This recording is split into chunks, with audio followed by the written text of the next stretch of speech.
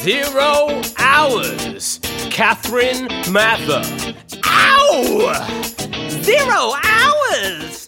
Hello, and welcome to 0 Hours Podcast with me, Catherine Mather, where I speak to comedians and creatives about the best and worst jobs that they've had to do to get by.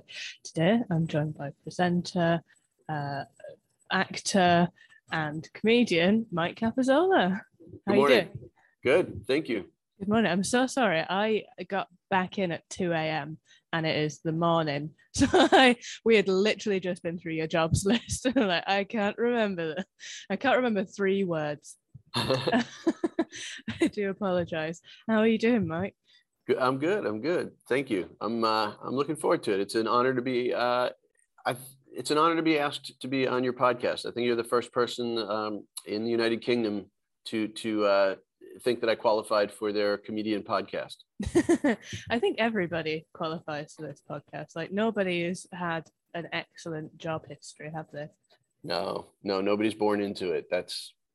And if they are, they better have the chops. Otherwise, it's like they get maybe 55 seconds of the crowd's attention. Like, God, they suck. They're only here because such and such. Yeah, it's interesting that, isn't it? That you can't pretend. You can only pretend for so long. Yeah, it's got to be there.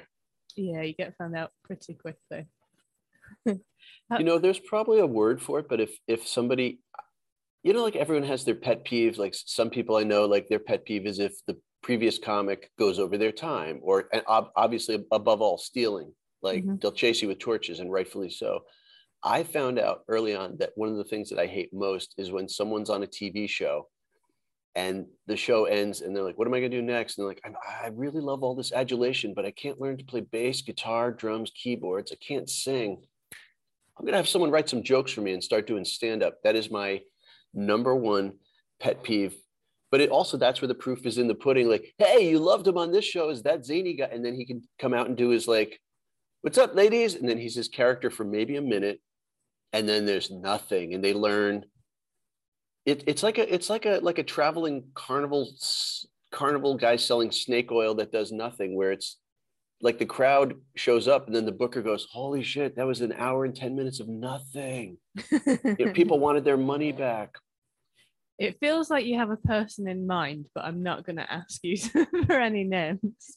I won't go into any names, but I've seen it happen. I literally like this. I've got to see, and sure enough, it was someone from a hit show, and they weren't a comic. They clearly like, can you write some jokes for me? Literally the crowd they're on their feet for like a minute. Like, he's here. Oh God, I've been looking forward. We got a babysitter. We paid the bridge toll. And then I watched it degenerate to like nothing. Like, what is going on here? What happened? Yeah, I think you can always tell who are the actors when you go to a gig, can't you? Because they've got not all actors. I'm not saying that, but having stage presence and being able to write a joke are 2 very different things. Yes. And it's like, that is a very well presented turd. Yeah, it's fun to watch. It is the great equalizer. Like it's like you're watching justice unfold. Yes. So what did you get into first? Was it acting or was it comedy? I had done plays in high school and junior high school, but I'd always wanted to do stand-up. Like that was, or I knew it would be in comedy. I just wasn't sure. Did you see any of the Batman movies? I've seen some Batman movies, but I couldn't tell you which. There's like, they all kind of a variation on him. Like he wants to avenge his parents' death, but he just has to figure out the method. Like he's got anger, he's got money, but how?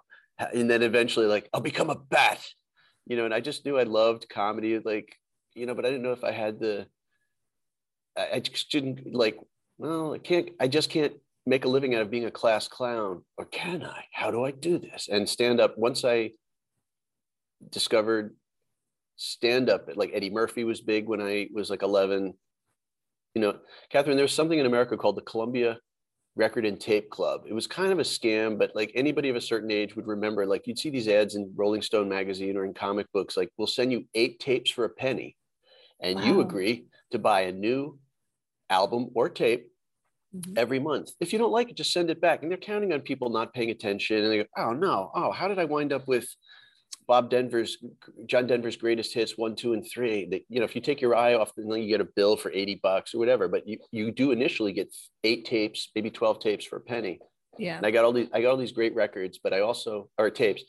I got Eddie Murphy's first 2 comedy albums, and I got Rodney Dangerfield's album, Rappin' Rodney, which is not even his best work. You know who he is? Rodney Dangerfield. He's an American.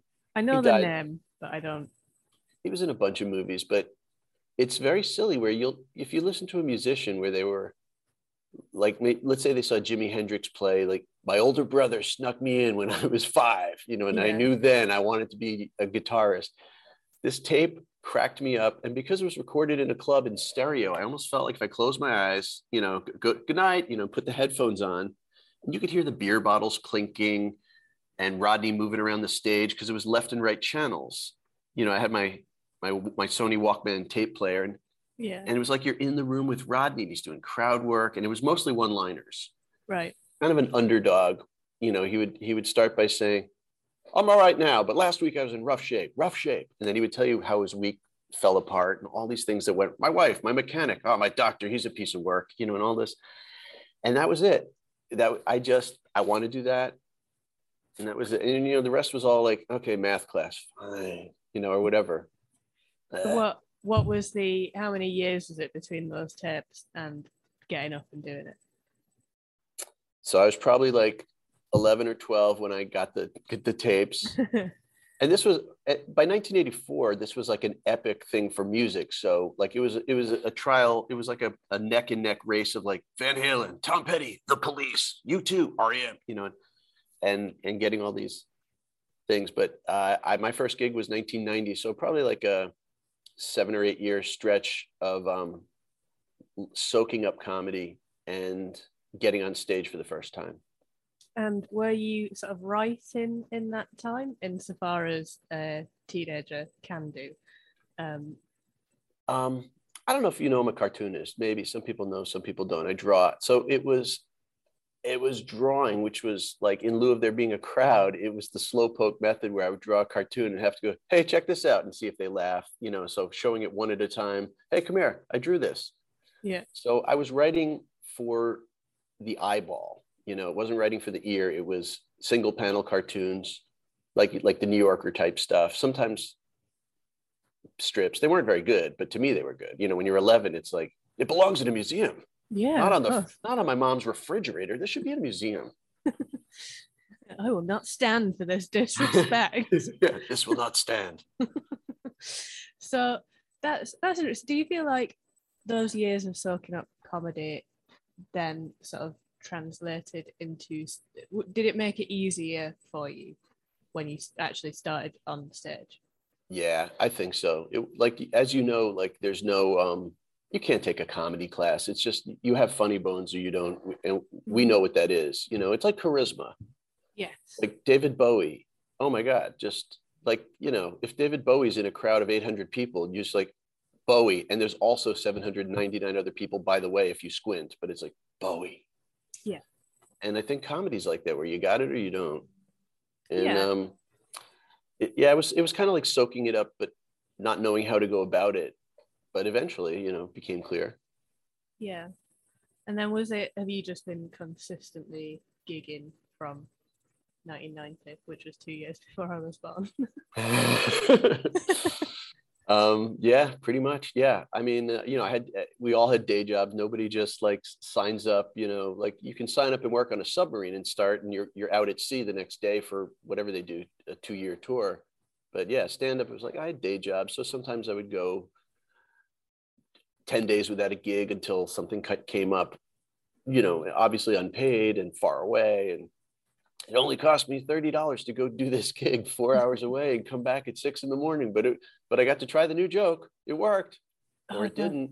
You know. When you explain it, when you actually put what you're doing into words, it sounds ridiculous, doesn't it?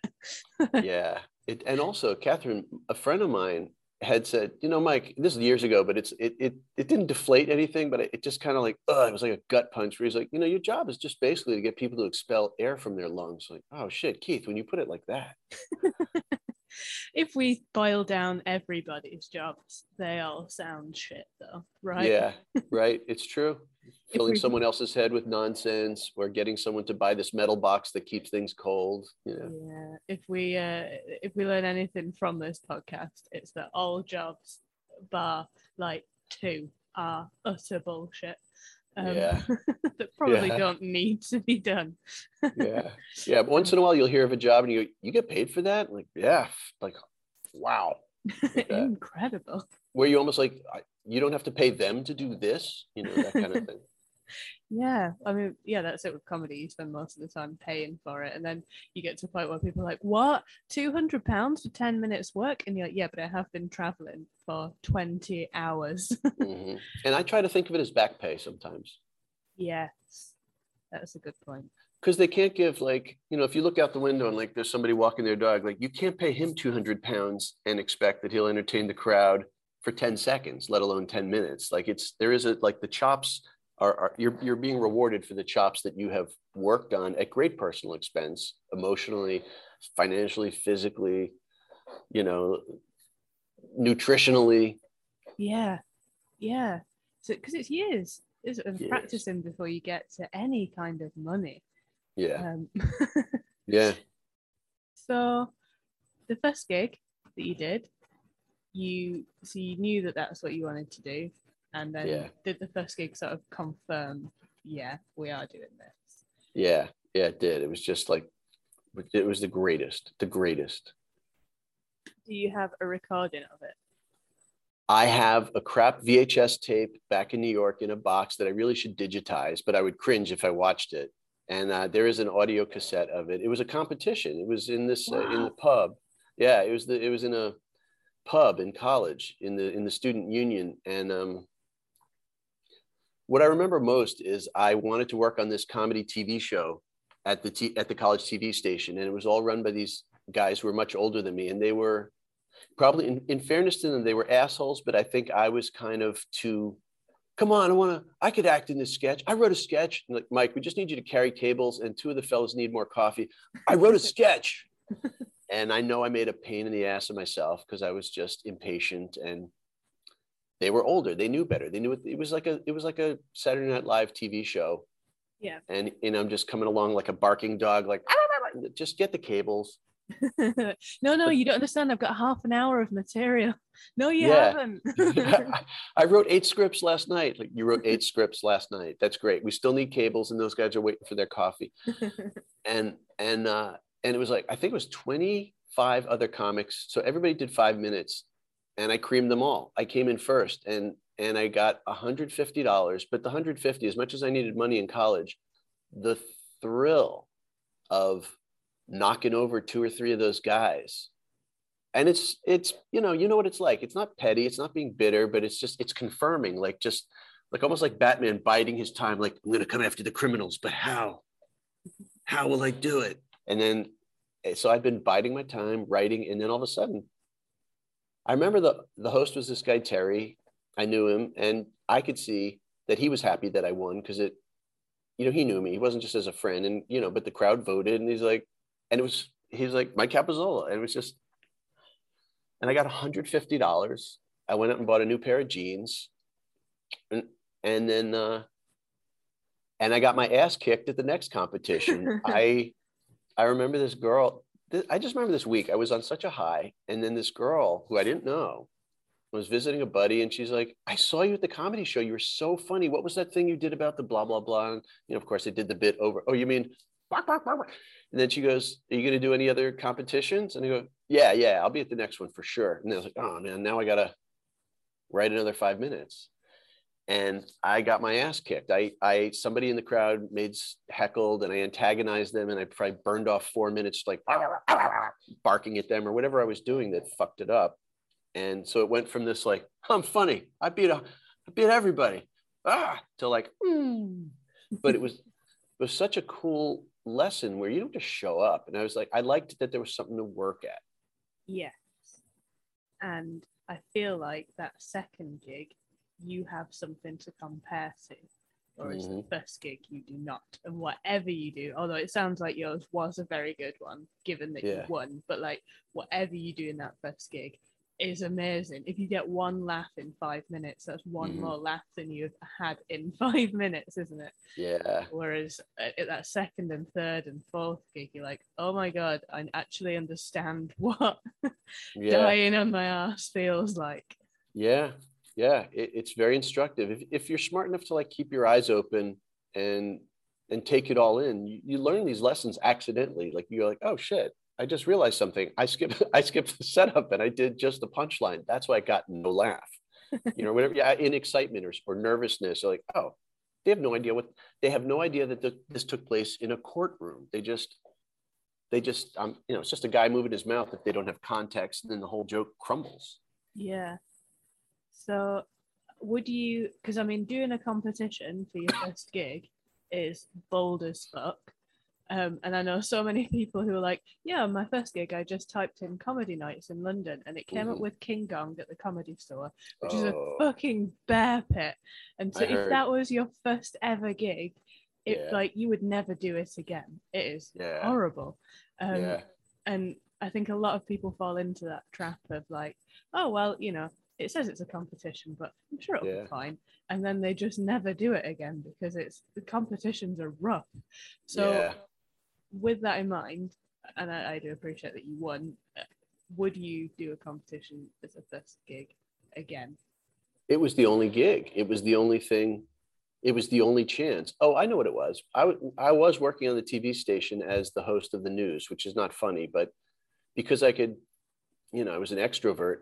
I was they'd asked me to MC the other variety shows, but they were like music, poetry, a lot of crappy lip syncing, whatever the big groove is in the heart, like that kind of, 18 fraternity brothers lip syncing, groove is in the heart, just crap like that. But then, and so it was like a comedian, lip syncing, whatever, a contortionist, some guy who's amazing at juggling bowling pins, great. But then the next one was all comedy. I was like, ooh, all comedy. I didn't expect to do well. I just wanted to do it. I just wanted to. Hey, you mentioned the bear pit. I remembered something the other day that thank God it didn't happen, but something that could have really like scarred me for life, where I was in Boston like one summer or whatever, in between semesters in college. And I went to a comedy club, paid to get in. Yeah. I couldn't drink. I wasn't old enough to even drink, like it was 18 to drink or 21 to drink. And I was probably 18 or 17, but I paid whatever hideous, and the 2-drink minimum meant that I had to have like milk or ginger ale and sit in a certain section where the cocktail waitresses don't bring beers.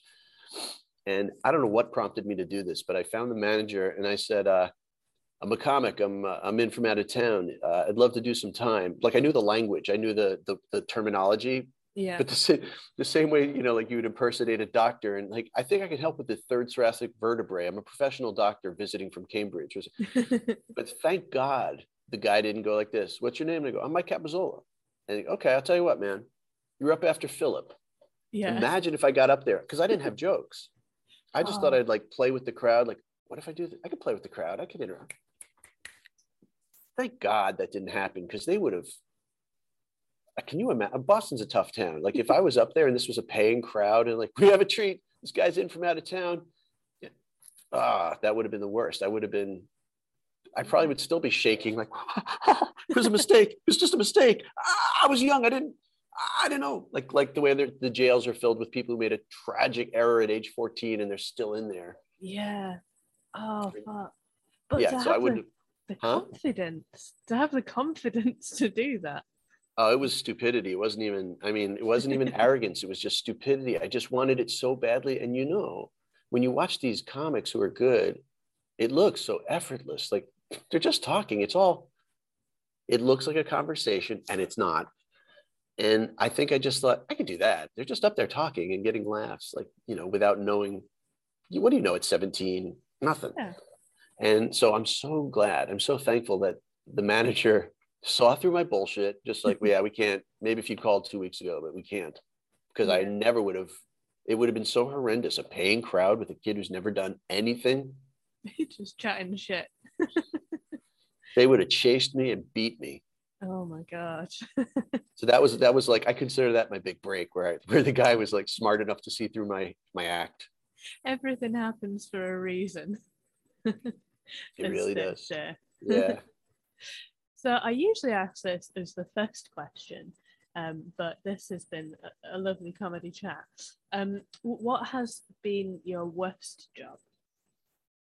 Like a straight job, a day job. Yeah, what's the, when I say worst job, what's the first thing that you're like, oh my God, that?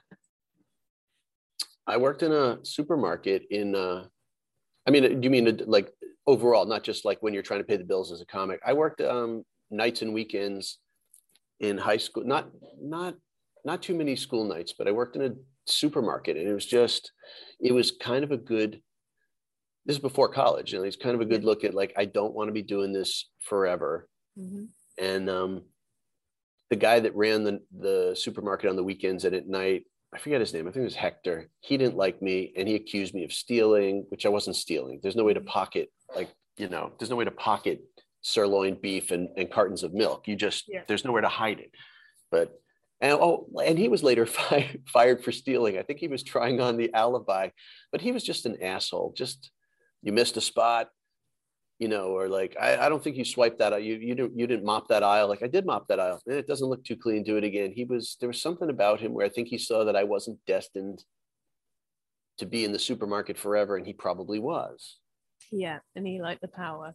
Yeah, and he wasn't too much older than me, but this is a guy, and Hector. And it was just hard. It was just one of those jobs where you're exposed to everything, like hunger, dirt, freezing, crawling into like, there's a splinters, whatever it was, and it didn't pay a lot. But anyway, that was also like a good, like a do not, like, I've got to avoid a life where I'm working in a supermarket, sweeping up the floors and mopping them at 2 a.m. and crawling into a crawl space to see if that pallet of whatever is expired or missing, or, I remember cutting my back on something, just the one nail sticking out of this crawl space. My back managed to find what the, hey man, your shirt's bloody. Yeah, I got a nail in my back, things like that. That was the worst. Yeah. So how old will you have been then? In New York State, you could work at 15 with the permission of your parents. It's almost like old school turn of the century child labor laws, but like, well, with the permission of your parents, who were all too happy to have me out of the house, not at home, making jokes, earning a few bucks where I could, if I want to buy comic books, and I could get the comic books or whatever. So 15, I think, because I could walk there. I didn't need to drive yet. So it was, I think 15. Right. And it's incredible how little they can pay somebody that young, isn't it? Minimum wage, and back then it was lower than it is now. Like, it would sound ghastly, like $3.35 for an hour of pretty intense work. There's nothing easy about bringing in sacks of fertilizer, whatever it is. Yeah, and it's similar work to that an adult would do, isn't it? Oh yeah. Yeah, I think my first job was £3 an hour, which is insane. I think 18 quid for a day of work. Mm-hmm. Yeah, but it teaches you a work ethic. At least like, you got to be there on time. Mm-hmm. You have to dress a certain way. You can't. It's regimented. It's not the army, but it's like, you learn what's acceptable and what's not. The customer is right. Mm-hmm. Even if the customer has some insane idea, like, where do you keep the orange milk? Like, orange milk?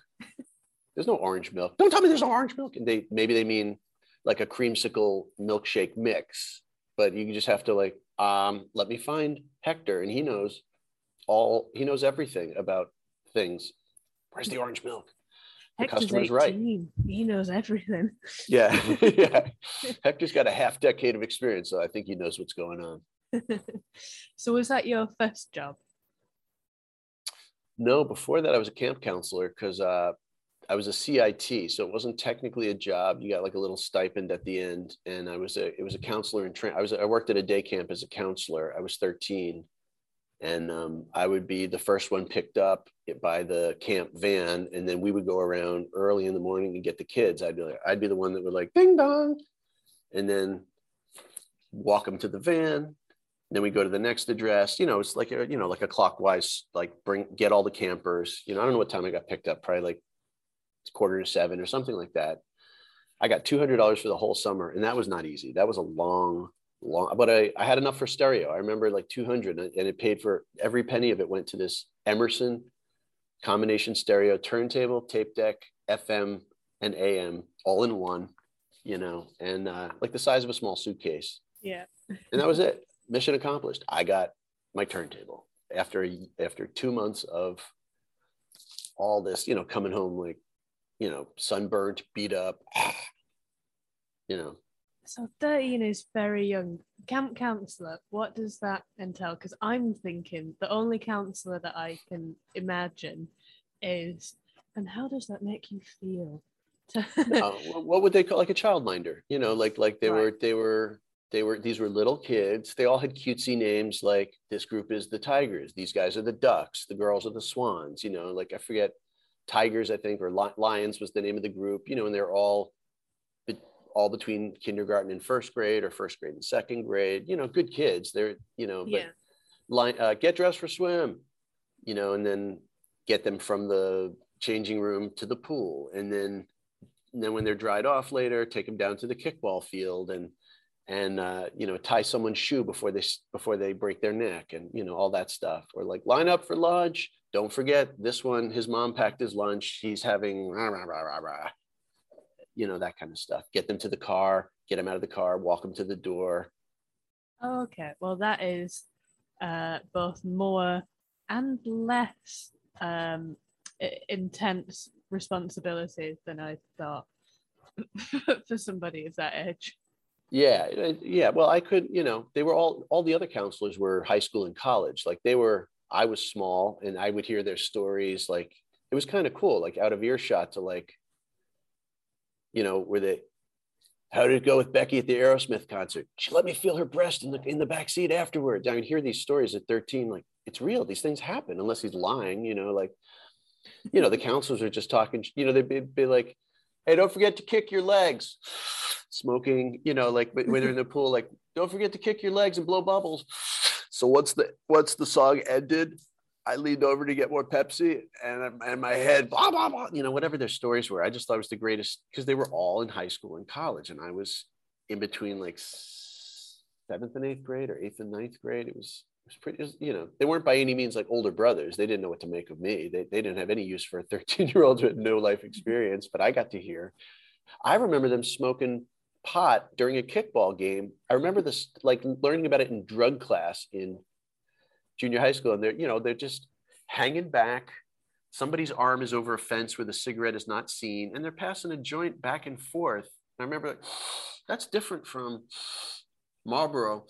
Oh my God, I bet it's marijuana, and just them like, Tommy, you got to put a little more kick into the kick. Don't take your eye off the ball. Passing the joint to Jerry, and Jerry, smoke. I just, because there's no supervision. The adults are all in the owners are in the office on the phone. Like, oh, he's going home early. He's got a headache. There was no one was supervising the counselors. So it was a wild world for me as a 13-year-old to see that stuff. That sounds amazing. That was 1983, 1984. Yeah.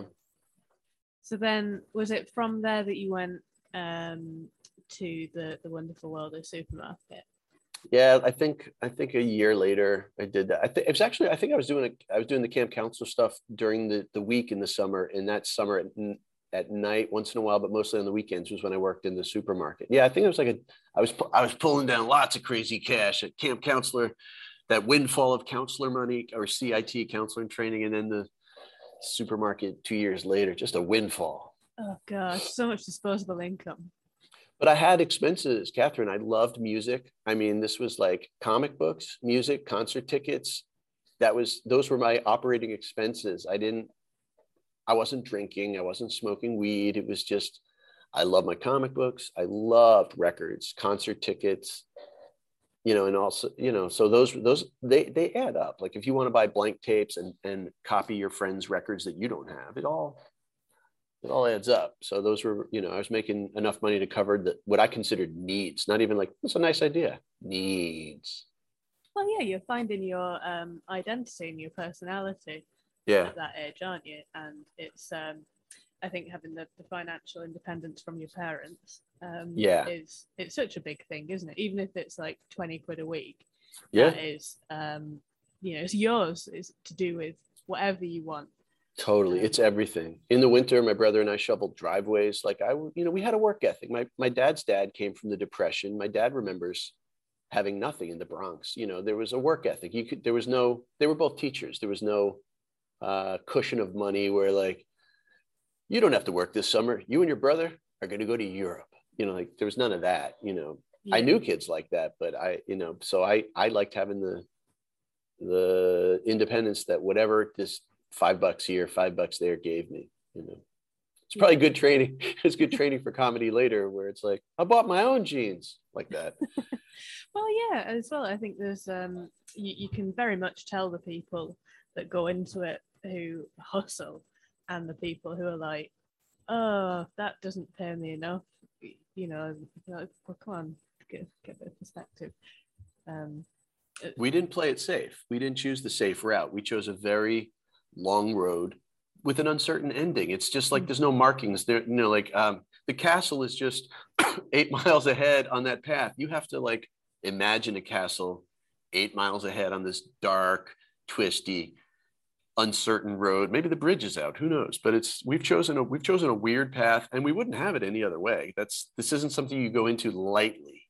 No. What is it, that story? I can't remember. The American comedian who did a story about a band having to walk through the snow to get to a venue.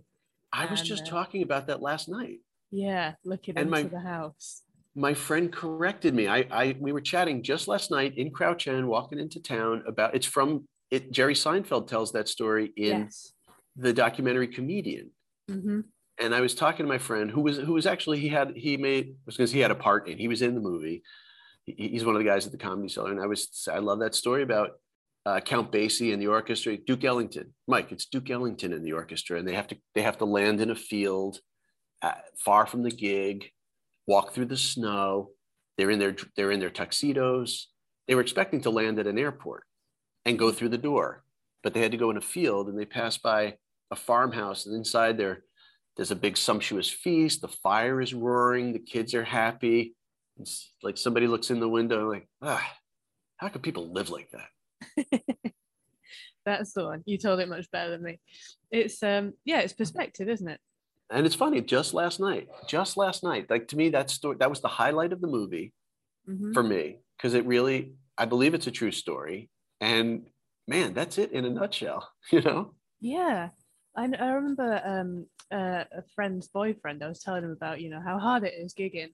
And he went, Catherine, I'm not going to lie to you, but your life sounds awful. And I said to him, well, your life sounds awful to me. Oh, I don't want your life. You don't want mine. We don't have to have each other's lives. It's fine. Yeah. It's a different set of problems. I wouldn't want their problems. They wouldn't want our problems. And that's okay. Yeah.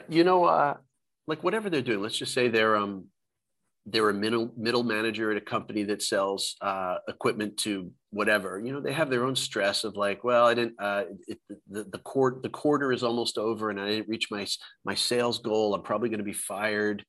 It's the same stress level as if like the booker of some clubs or, happens to be there that night, goes out to have a smoke and comes in at the exact moment where a bit that you've done a million times that crushes somehow didn't crush, comes in when there's nothing and sees you like, comes in at that exact moment when you're like, I was expecting to close with this. Yeah. They come in exhaling the last of their cigarette. Let me just see the big close. I love this kid. What the fuck? And then they walk into their office and then you tell the joke that lands. No. Yeah. They're getting booked here for another 4 years. If ever. Yeah. Yeah. So what was your first sort of adult job, as a grown-up?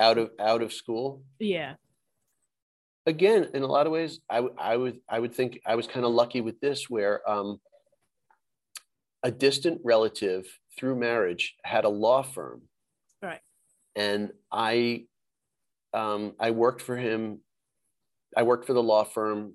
You can't even call it clerking, because clerking is like when you have a law degree and you're able to like proofread legal documents. Mine was all, and it was an analog age. It was like, go down to the storeroom, which was in another building, like, you know, in the winter, like put on the coat, go through the files and get, you know, like, you know, sometimes I did it right. Sometimes like, no, Mike, this is technically the client, but that's a case we did in 1972. I need the thing from 1982. Like, like that. So stapling, making a million copies of stuff, nothing that I wanted to do, but it paid the bills. And mostly just the weirdest of coincidences. It was a friend of mine who had an extra room to rent in this town in Long Island. I didn't want to live at home after college. And this guy called, he said, hey, my cousin is moving out. Do you need a place to live? Yes, I'll be right there. And the law firm was down the street. Right. It was just because I think I asked my uncle, do you know anybody who's hired, any of your friends in town? He's like, you can work here as a clerk if you want. And it was hard, you know, I had to dress up. Mm-hmm. I was completely in the wrong place. I had no business being there. Everyone was nice. They knew that I was related to one of the people at the firm. Maybe they cut me some slack. I was very much aware that my behavior reflected on my relative. So I was as good as I can be, but I was absolutely in the wrong place. Yeah. In the sense of but it allowed me to go to the clubs in New York City at night. It allowed me to hit some of the clubs in Long Island, Queens. I got to either perform or watch great comics. You know, if they were to say, I can get you on around 2 a.m, happy holidays. I can watch real comics do their thing until 2 a.m. And if anybody's left in the crowd, I can do my act. But the bills were paid. Like the rent was paid. I was able to buy cornflakes, put some gas in the car. My grandpa had just passed away. I loved him so much. And he had a car, kind of a beat up car, but it ran, and it went to my dad. The car, you know, everything went to my dad, and he already had a car. So I got my grandpa's car, which looked very out of place in this nice neighborhood in Long Island, but I didn't care. And it had Florida plates too. It was a matter of time before it got towed, but it never did. But, you know, so things kind of happened for the best in that regard, where I had a launch pad to go do gigs, you know. Yeah. And pay the bills. That car, was there how much of an emotional connection? It smelled like my grandpa, but not in a bad way. Like he used to be a carpenter, and he worked on ships in the war, and he just always was tinkering. So it had the smell of like tools and, you know, grease. And, you know, if you smell an old toolbox, you go to a sale at somebody's, you know, and there's a smell that even though it's metal, a million nails have a smell after a while. And I love that smell. And the car, that's what it was. The car sat in the garage, and the garage was one gigantic workbench, you know, gasoline, turpentine, rags, probably a fire hazard waiting to happen. But anyway, it smelled like him. And that was a nice enough thing. I think the upholstery soaked up the upholstery of the car, soaked up the smell of the garage. It's soaked up the smell of somebody who worked with their hands, who was a master craftsman of, you know, there's no like sloppy nails sticking out. He was precise. He could eyeball things as good as well as somebody who's using like a compass and a plane. And, you know, he was amazing that way. So smart. Yeah. And that's nice that you got freedom from, was there freedom from him? Not freedom from him, but no, but mobility. Yeah. Yes. Yeah, that's what I was trying to say. So then I imagine that helped with being able to gig as well, having transport. Yes, that was a big help. That made all the difference. Yeah. Because yeah. Oh, sorry. Go. No, it's just I was able to line something up and go there, as opposed to shit, it's lined up. Now how do I get there? You know. Yeah, because the public transport system, I hear, is not as sound in the States as it is here. It works, but here it's a gem. You know, I know that if I get booked in Hull, I can get to Hull. Mm-hmm. You know, I can do it. I can picture it. Like, I'll go to here, and there's a national rail, and you know, there it's a train to a bus. You know. Yeah. That's so that must. How is it for sort of touring then in the States? How do people sort of stay? Because I know embarrassingly little about American comedy. I know if you're on Netflix, I know who you are, and beyond that, I don't. Yeah. It's I should be better at it. But do you sort of stay in your state? Do you travel everywhere? Like, what's? I guess it would be supply and demand. Like it would be when I lived in San Francisco. When I was in California, I chose a striking distance of things I could get to cheaply. You know how EasyJet and Ryanair and Flybe are kind of like, they're almost like coaches of the sky, where for short hauls. But you're amazed where you're like, I bought a ticket somewhere and I wasn't able to, in the end, go to Germany, but it was 12 pounds. And I was like, you know what? I'm going to lose the 12 pounds, but it's not going to kill me.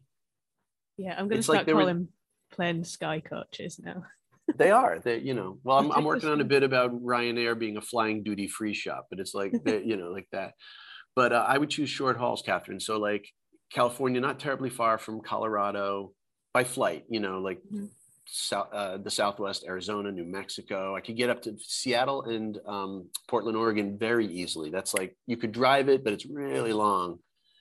But a flight, there's not even coffee. It's like, a leap. Mm-hmm.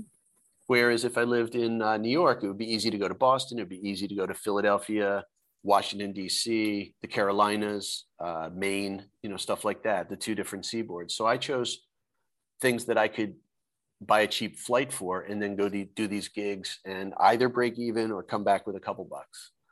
Right. But I think for people who tour a lot, it depends what level you're at, where I think there's nothing better than a road trip with comics. Like, I've done a million of those back. That was fun to, pile into a car and drive whatever it was, do the gig, come back at night. Those are just, it's heaven if you're, what it's like. It can be hellish, but it's also a fun, like the time passes.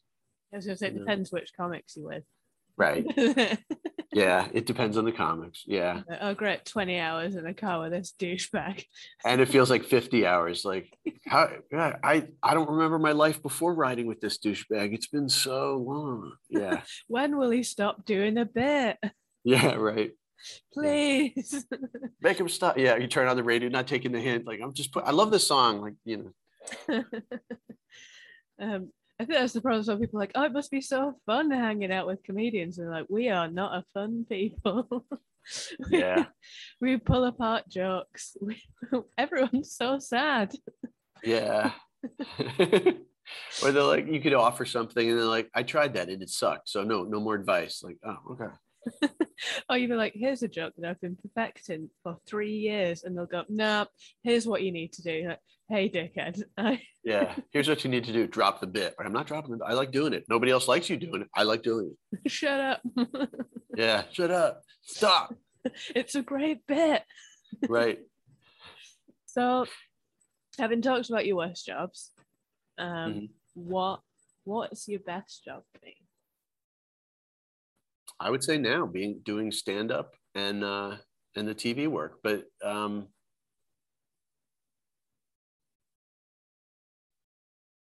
I had things that paid the bills, and they were varying degrees of satisfying or hard. Like before I could do stand-up and the acting stuff full time, I was doing event production and film and working as a set PA on films. So that was probably my favorite painless way to pay the bills. It wasn't irrelevant entirely because I was working as a set PA. I was on movie sets, not as an actor, but I got to see how things worked. And I believe that helped later on, where you get to see not only what people do, but you understand it's a business. It might look like the magic of Hollywood, but it's a business. And yeah, I got to travel a little bit, and I got to, oh, so that's how they do it.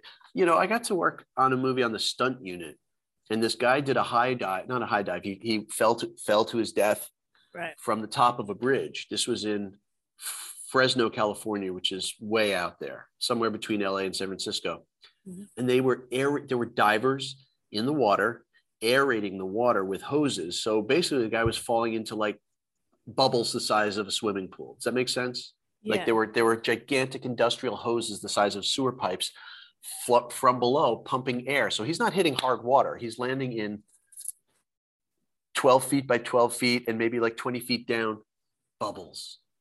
You're not going to die falling into bubbles. It's a lot of bubbles, but because I remember like he's up there and like, shit, that's wow. What is he? Is he wearing armor? You know, it's like, no, he's there. Look down there and like, what are all the bubbles? The camera doesn't have to see the bubbles. They just have to see a guy going, ah. Yeah. And it was just so fucking cool to watch the divers like give a thumbs up, like the bubbles are working. And then repeat bubble. Yeah, repeat bubble. But also the second unit director, the stunt director, came from a stunt background. So this was a brotherhood, the way that comedy's a brotherhood, where the guy did the fall to his death. And then I saw the director pulled this guy over. The director was Dave, and he pulled Jeff over, like, who was his guy? Like they came up together. Yeah. And Jeff's like, how did it look? And Dave goes, I think we might need to do it again. And this guy was getting $10,000 a fall. So wow. There's no arguing with the director said, we got to do it again. We just want to make sure we got it. You know, like I have a feeling it was on the level where he's like, they don't want the expense to go back to this bridge, rent it, shut it down, the permits with the city, the crew, all of the stuff, tons of money. But to pay Jeff another $10K to fall into bubbles, and you could, you know, like he knows what he's doing. We couldn't throw you or me off the bridge into the bubbles. We'd probably be okay, but he knows feet first or whatever he knows. He's a pro. Yeah. But to see that moment of like, I think we need to do it again. Nobody was giggling like, you know, like, yeah, I think we should do it at least one more time. There was none of that, you know, like this was, I believe it was legit 100%, but Dave was a stuntman before a director, and Jeff, you know, he just knew like, okay, I'll get up on the bridge again. It's $10,000 in what, a second, you know, like whatever it takes to.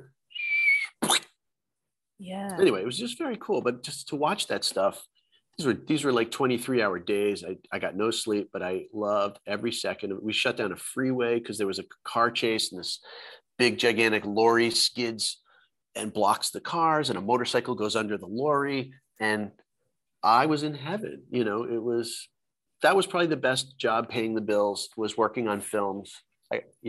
I could talk about that. I could burn up your whole podcast just telling you the films I worked on, the places I went from that, and the people I met. And this was me charging walkie-talkie, like recharging the batteries in the walkie-talkie, moving someone's car, whatever it was, you know, like whatever it is. Yeah, well, tell me some of these stories, Mike Capozzolo. I guess lectured at a secondary school here, and I was just saying that I remember the very first day I showed up to work in California, and they fired this kid who showed up he was supposed to be a PA, and this is dirty work. This is not, you don't wear high heels, you know what I mean? Mm-hmm. And this guy showed up with these really nice shoes, and he had on like a preppy sweater. He might have even worn a tie. He looked like he owned the production company. He didn't look like he was there to work. Mm-hmm. And he's like, you know, I'm sure his name wasn't Chad, but it just sounds so foo-foo. Like, so like Chad shows up, and he's like, hey, I was told to report to, you know, and they're like, what are you doing? He's like, I'm a set PA. And they said, get out of here. You're not working today. But get out. You're clearly not work to run around and get dirty. Go. Wingtip shoes. When someone said, oh shit, there's a car honking half-mile down the road, you got to get it. You got to fix that. Chad in his wingtip shoes is not going to get sweaty. He's not going to do what needs to be done. Mm-hmm. And literally without even, you know, they didn't ask Chad, do you have other clothes? It said everything about Chad, and they sent him home. Wow. And I thought it was the coolest thing in the world. That to me, you know, we were talking about like comics where it's like, it's a democracy. Like if somebody leaves a TV show and like, I'm gonna be a comic, like whoever he was, whoever got him the job, if he was someone's kid, it didn't matter. He wasn't there to work. He didn't take it seriously. Mm-hmm. You could see him like, let's just say the producer's daughter, gets something on her shirt, and then the producer goes, oh, my kid won't stop screaming. Can you find a supermarket and go buy some stain stick? Yeah. This was a guy like, really? You could see in his face, he was made to go like this. Really? Yeah. Anyway, it was just the very first thing I saw on the movie set was this kid getting fired before he started. And I just thought it was so cool. I was like, this is the business for me. Yeah. Well, and then later, working on the other side of things, I got to see who I'm dealing with. Like, it is a business. They're not, no one's laughing. It's a little intense. It's a little stressful, but I knew everyone's job, by the way. Yeah. So like when I started working on that side, I knew what the electrics did. I guess they're called sparks here, but I knew all that stuff. I was working in and around everybody doing all that stuff.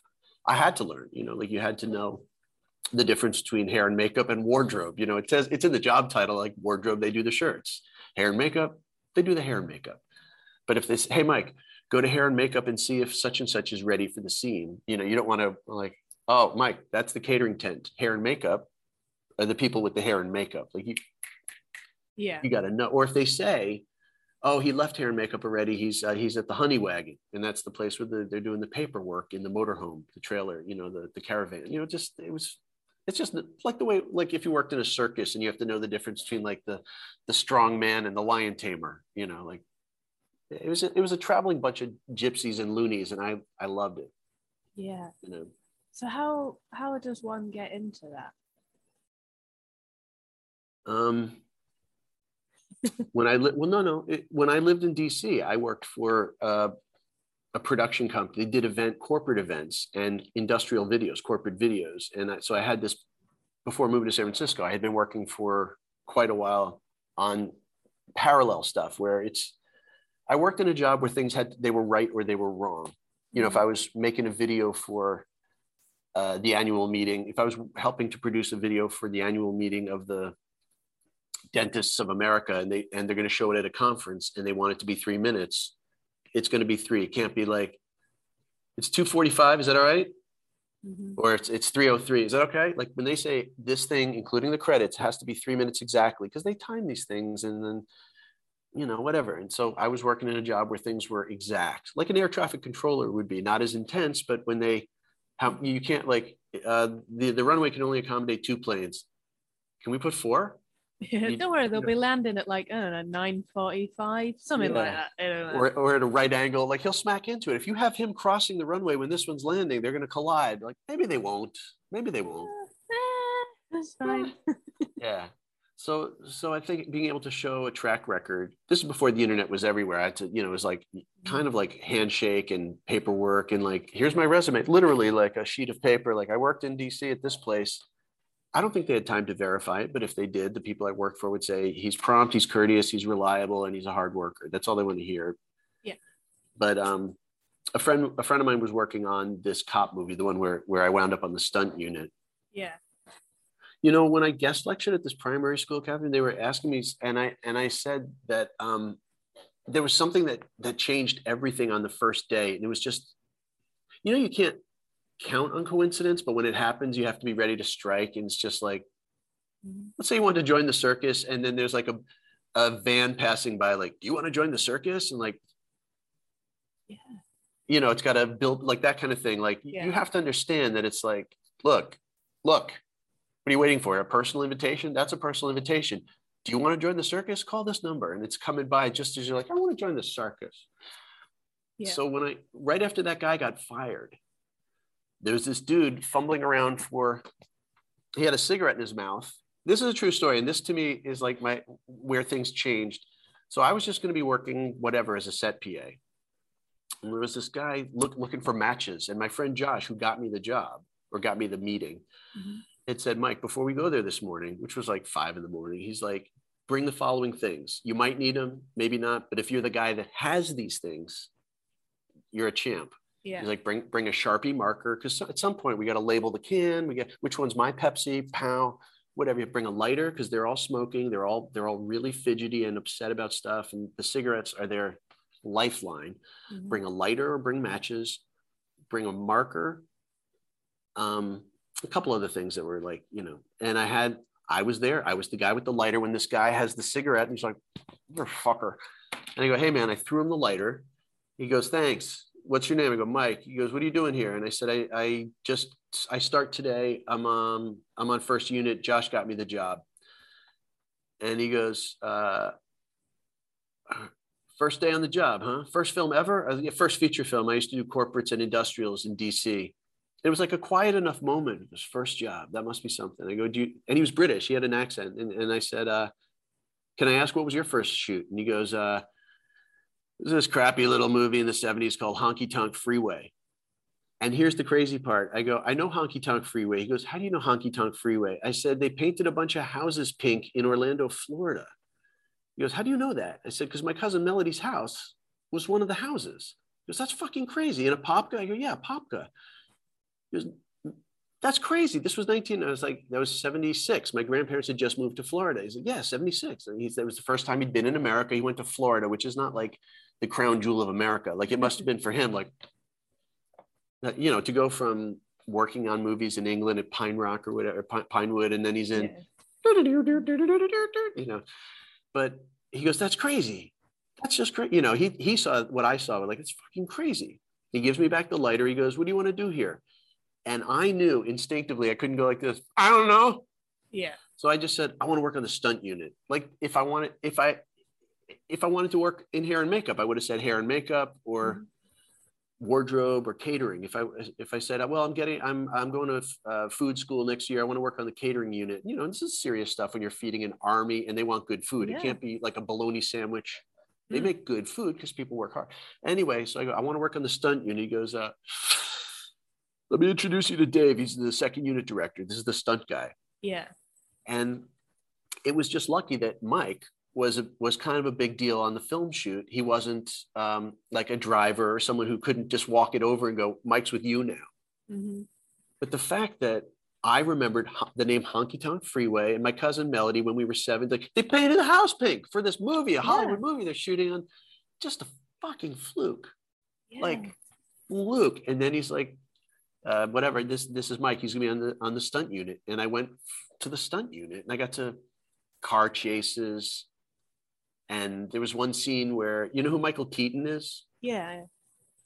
There was a scene where this helicopter was filming Michael Keaton in a prison transfer van. I didn't have to look like Michael Keaton. They just needed some guy in or like an orange jumpsuit being visible in shackles on the most dangerous man of all time. He escaped from everything. But being seen in this police van going down a windy road, the helicopter, nobody's going to see from the helicopter. That's not Michael Keaton. It's Mike Capizola. They're not going to, you know, they just needed an orange. Because I mean, Mike, how tall are you? I'm like, I'm 6 feet. Like, go to wardrobe. Tell them you're doubling for Michael Keaton. You need the orange jumpsuit. I got in the jumpsuit. I got in the van. There's a helicopter overhead. Yeah.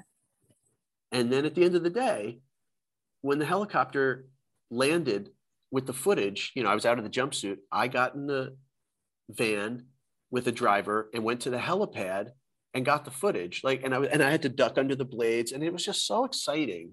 Yeah, that sounds amazing. I was 24, maybe 25. It was so cool. Yeah. And I, you know, and also more importantly, I was working all day, so there was no time to spend money. Like it didn't pay a lot, but the food guy knew that the PAs made no money. So at the end of the day, you want to take 600 bagels, have at it. Yeah. The food would spoil. He couldn't be a cheapskate. He had a budget. They couldn't go like this. Joe, how old is this bagel? It's the uneaten ones from yesterday. Yeah. And the milk was always, you know, they didn't want milk from yesterday. They wanted, like, if they're putting their milk in their coffee, they wanted, it's a fresh lid. You know, it's not like, what is this, the last third from yesterday? So let's say there was like 10 PAs. They were all in their 20s. No one made money. So you could always, at the end of the day, and I remember this guy, Joe Rose, he was the food guy. And Joe, hey, Joe, what's left? He's like, I put aside some lox for you. Here's all the bagels. Who drinks? And California was ahead of the curve. Like, who likes almond milk? Almond milk? I'll try it. You know, it's things like that. Like, this is 96. Almond milk. You might as well have said, who likes magic? You know? Yeah. So just to be able to, like, go to the helipad, get the footage, bring it to the van, then they bring it to somebody else to go to the lab, and just it was so. Yeah. That was my favorite straight job before being able to make the jump to stand up and acting. So I guess there's two things that I'd like to ask about. The first, I think I really like that idea of turning up with a pocket full of things that people need. Sort of like the bridesmaids box. where you go, you're like, I've got safety pins, I've got chewing gum, I've got, Yeah. like everything that you might need. Chapstick or something. Yeah. Yeah, I think that's a really beautiful idea. And I had a friend who would carry a lighter who didn't smoke for that reason. And it's a very wise piece of advice. But I guess I would ask, like, is it like, so when I was 15, I got a job in a cafe, and for 10 years I worked in cafes because that's what I got into, if you see what I mean. So is that like with stunt, you got into stunt through that beautiful moment, and then do you just sort of stay in that because that's what you sort of have experience in, so the next job is in that and then the next one, or is it more fluid in that you can sort of just go from sort of special? It's whatever they needed. Right. Yeah, no, it was whatever. Like the movie after that was Flubber. Oh yeah. It was a Robin Williams comedy, a Disney comedy with Robin Williams called Flubber. He's like a professor who invents. I never saw it, but I grew up on that film. So you know it, yeah. Yeah, I loved it. And there were crowd scenes with hundreds of people at this. It took forever to shoot this basketball game scene. I don't, but the fact that I was an extrovert and the fact that I had done stand up, they assigned me to the casting department. So some of the time I would be at the casting office, like, are you available all day tomorrow from 7 a.m. until midnight to work on Treasure Island, which is far away, by the way. Treasure Island was this island in the bay. Mm-hmm. It used to be a naval base. It's it's got an airfield. It's a decommissioned naval base, which they do a lot here. Decommissioned Air Force and naval places are now film studios. Mm-hmm. And, but the fact they couldn't have a shy person like, excuse me, excuse me, you're dealing with 1,000 people, but they knew that I could just with this, they didn't want me to be funny, but they knew that I wouldn't be shy. Everyone with a green wristband, follow Becky, like that. Like just couldn't be, if you don't, hello? Like me, I would be, right. Excuse me. or stay there. It's okay. Yeah. but there was like a bit of detail where, like, let's just say, you're distinctive with your hair, like, and your glasses, like people would notice, like, let's say you're over Robin Williams' shoulder mm-hmm. and they're shooting all day. You can't go like this. Oh, I forgot to tell you, I have to leave at 3. I'm picking up my daughter from school. Like it fucks the shot if the person with the red hair and the distinctive glasses is suddenly vanished. Yeah. So anybody who had a conflict, they would have to report it. You make a note like, okay, this person who has to leave at 3, even though they said they're available from 7 a.m. to midnight because they wanted the job. Sure, I can work all day, but then they get there and like, craziest thing, I have to pick up my daughter. So you knew, like, her, not in any close-ups, not in any shots where we'll miss her. Yeah. So but this was like a couple weeks of filming, and it was but these were crowd shots, but sometimes I was in the office and sometimes I was on the set, but a lot of calling, like, are you available? No. Yeah. Like that, but it was tons of stuff. Some of it was fun. Some of it was just simply hard work and a paycheck, but there was travel. That was never lost on me, that I, like, even if it wasn't an exotic place, the fact that there was travel was, kind of cool to be able to pack a bag, bring my Walkman, bring a paperback, pack my toothbrush, a couple pairs of underwear, and like, I'm going to Santa Cruz, California for 4 days, like that. Yeah. And it's in the industry that you wanted to be in. Yeah. I loved every second of it. And also seeing the movie later, there's a sense of pride where you like, shit, that basketball scene, that took 5 weeks. And then on the film, it's just a minute, That's insane to me. It's how it goes. You know that. I know everybody knows that, but it's how it goes. But most importantly, like I was getting paid and I didn't have time to spend money, I've always been a music junkie. And, I had a pretty large CD collection before moving here. I got rid of a lot of it, but, that was so I wasn't buying CDs, I was being fed. I didn't have to pay for food. I was being fed and I had a paycheck and I wasn't spending money. It's like it wasn't leaking. Yeah. Like that. Sustainable. It was a sustainable life for 10 years. Yeah. That's great. So now how do you feel sort of being on the other side of it? is it like, so when I first moved to London, I got Yeah. a job on the door of a comedy night, and now I perform at the comedy night, and Yeah. it's a little comedy night, and it blew my fucking mind. Yeah. my little country bumpkin mind is like, oh my god, how do you get that, being on the acting side of it? I almost feel guilty, like I'm trespassing. I assume it'll pass one day, or maybe it won't, or like, let's say the scene is over and I see some kid who clearly has been up for 8 days straight, and he's like taking us, like one of those C stands that hold lights or whatever. And I instinctively like, let me help you with that. Like, no, you're the talent. Just go chill out. Like, yeah, I can help you carry it. No. Like that. But it's instinctual. I see somebody struggling with whatever, and I go over to help. That, it's fun it's all make believe. That's the crazy part. Like, it never is lost on me when I got, like if I'm working on something and I wander off when I'm done, and I see like plane wreckage or a submarine, the top third of a submarine, decaying next to like part of an awning from a Chinese restaurant, like seeing these props, like the top third, I have a photo of me in front of the top third of a submarine. I think it's called the mast or the sail, the part where they would eventually come up through the hatch and like, Finland, whatever it is, like where they would like stand on board with binoculars, like, like seeing this thing that's painted wood or whatever, but it shoots like a submarine, and next to part of an awning from a New York City Chinese restaurant. I love that stuff. It's ridiculous. Yeah. That's right. And did you do any training to be an actor? I meant to ask what you did in uni, in college.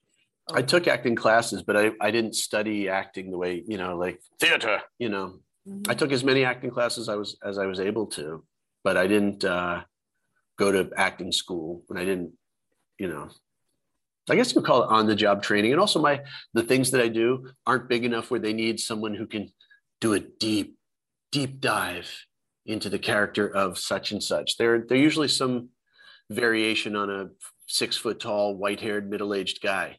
It's that I'm playing that, which is not much of a stretch, Fair enough. But do you think that's because so I went to drama school, but not to do drama, but just seeing people there, like the hours that they have to put in, and I lived with actors who you can't have a job whilst you're there, which I mean that just I would not have been able to do uni if I couldn't work as well. Like, it immediately begins closing off doors for people. Yeah. Just through how difficult it is, and then if it's like, well, where have you studied? What school did you go to? And it just immediately, like, I like playing this game where I watch stuff on television and then Google how privileged the actors are, right, in films and stuff. So, but that's not a route that you went down. So do you have any sort of advice, I guess, for people who maybe can't do the expensive school route and perhaps have to do the sort of stand-up route of it, if you will, where you just go out and find stuff and do it? It's all hustling, like there's a kind of it's probably a very American. It's not, I could see where it's seen as arrogance, but like this hustling and like, how about me, as opposed to, oh no, I don't want to be a bother, but it's like, it's hustling. It's all it's like, it's asking what you want. It's asking for what you want. Either some people would say asking the universe for what you want, but I would say asking the people who are, running the show, what you want, that kind of thing. Yeah. So I guess making your own luck by having a lighter in your pocket. Yes, making your own luck. But what was there? There was what is the saying? Luck favors the prepared. I like that. Yeah, luck favors the prepared. It's probably very true. Like there's a degree of like, if you're in the right place at the right time, but you're just lazy or you were busy, looking at TikTok videos, you're out. It's like that. Yeah, that's very wise. Yeah, luck favors the prepared. Yeah. And I think that's an old saying, Catherine. I think that goes back to like, I'm sure it's like, Greek. It's a truism that, like with human nature, that it could be that old as coming from Aristotle or something. Yeah. No, I think it's a Mike Capozzolo quote. No, if only there was some way to verify this quote's origins somehow using research instantaneously. Some kind of internet. Yeah. Something that's marshaled all the knowledge of mankind. No, I think that's Mike Capozzolo 2022. We can credit that one too. Well, on that, I think that is our time. I could keep talking to you forever about this job, but alas, I think we have days to live. You particularly. So where can people find you online? What have you got going on? Have you got things to plug? Nothing to. I'm doing the Camden Fringe and I'm doing the Brighton Fringe. I have a one-man show I'll be doing there in May and August. That's exciting. What venue are you doing for Camden? Camden, I'm doing the Museum of Comedy. Oh, nice. Which I love. They're just great. And also the 2 North Down. Yes. Although I'm having a hard time with Eventron. It's hard for me to figure it out. So allegedly I'm doing those places, but I know I haven't finalized everything. So, but I think I'm 3/4 of the way, but I'm kind of, these things are hard for me. So I think I'm wrangling Eventotron, but yeah, allegedly 2 North Down in the Museum of Comedy for the Camden Fringe with my show called Self-Defense for Time Travelers. It's kind of like a funny TED Talk on time travel. I love it. Thank you. When do you have dates for those? I can't remember them off the top of my head, but if people can spell Capozzola correctly, it's on my website, capozzola.com. Believe it or not, that wasn't taken. I got capozzola.com. Yeah, fantastic. Yeah. That's good. Are you Twitter, Instagram? Yeah, I'm findable on those things. There's not too many other Mike Capozzolas out there, so pretty much if you type my name in correctly in either of those, you'll get me. Yeah, perfect. And I'm also doing the Camden Fringe as well. I always forget to plug my things at the end of this. What's your show, Catherine? What's it called? It's called Scream Inside Your Heart at Camden Comedy Club. That's great. On the 5th and 6th of August. It's a great title. Yeah. It was from, do you remember in Japan they opened up after the pandemic they reopened a what's it called, a theme park. And they were saying to stop the spread of COVID, instead of screaming outwardly, which would, you'd expel particles of germs or whatever, just scream inwardly. Scream inside your heart. That's amazing. I never knew about that. That's very funny to twist that into comedy. That's funny. Yeah, it's a beautiful set of words, I think. And then there's this video, Google it, of these 2 park executives in suits just going around this roller coaster with just like really blank faces. Unaffected by gravity. Yeah, it's amazing. That's funny. Well, thank you so much for being on here. I will definitely come and see your show. And have a wonderful day. Thank you for letting me babble about myself for over an hour. That was really very fun. Like a nice walk down memory lane with some of the film stuff. Thank you. It was fun.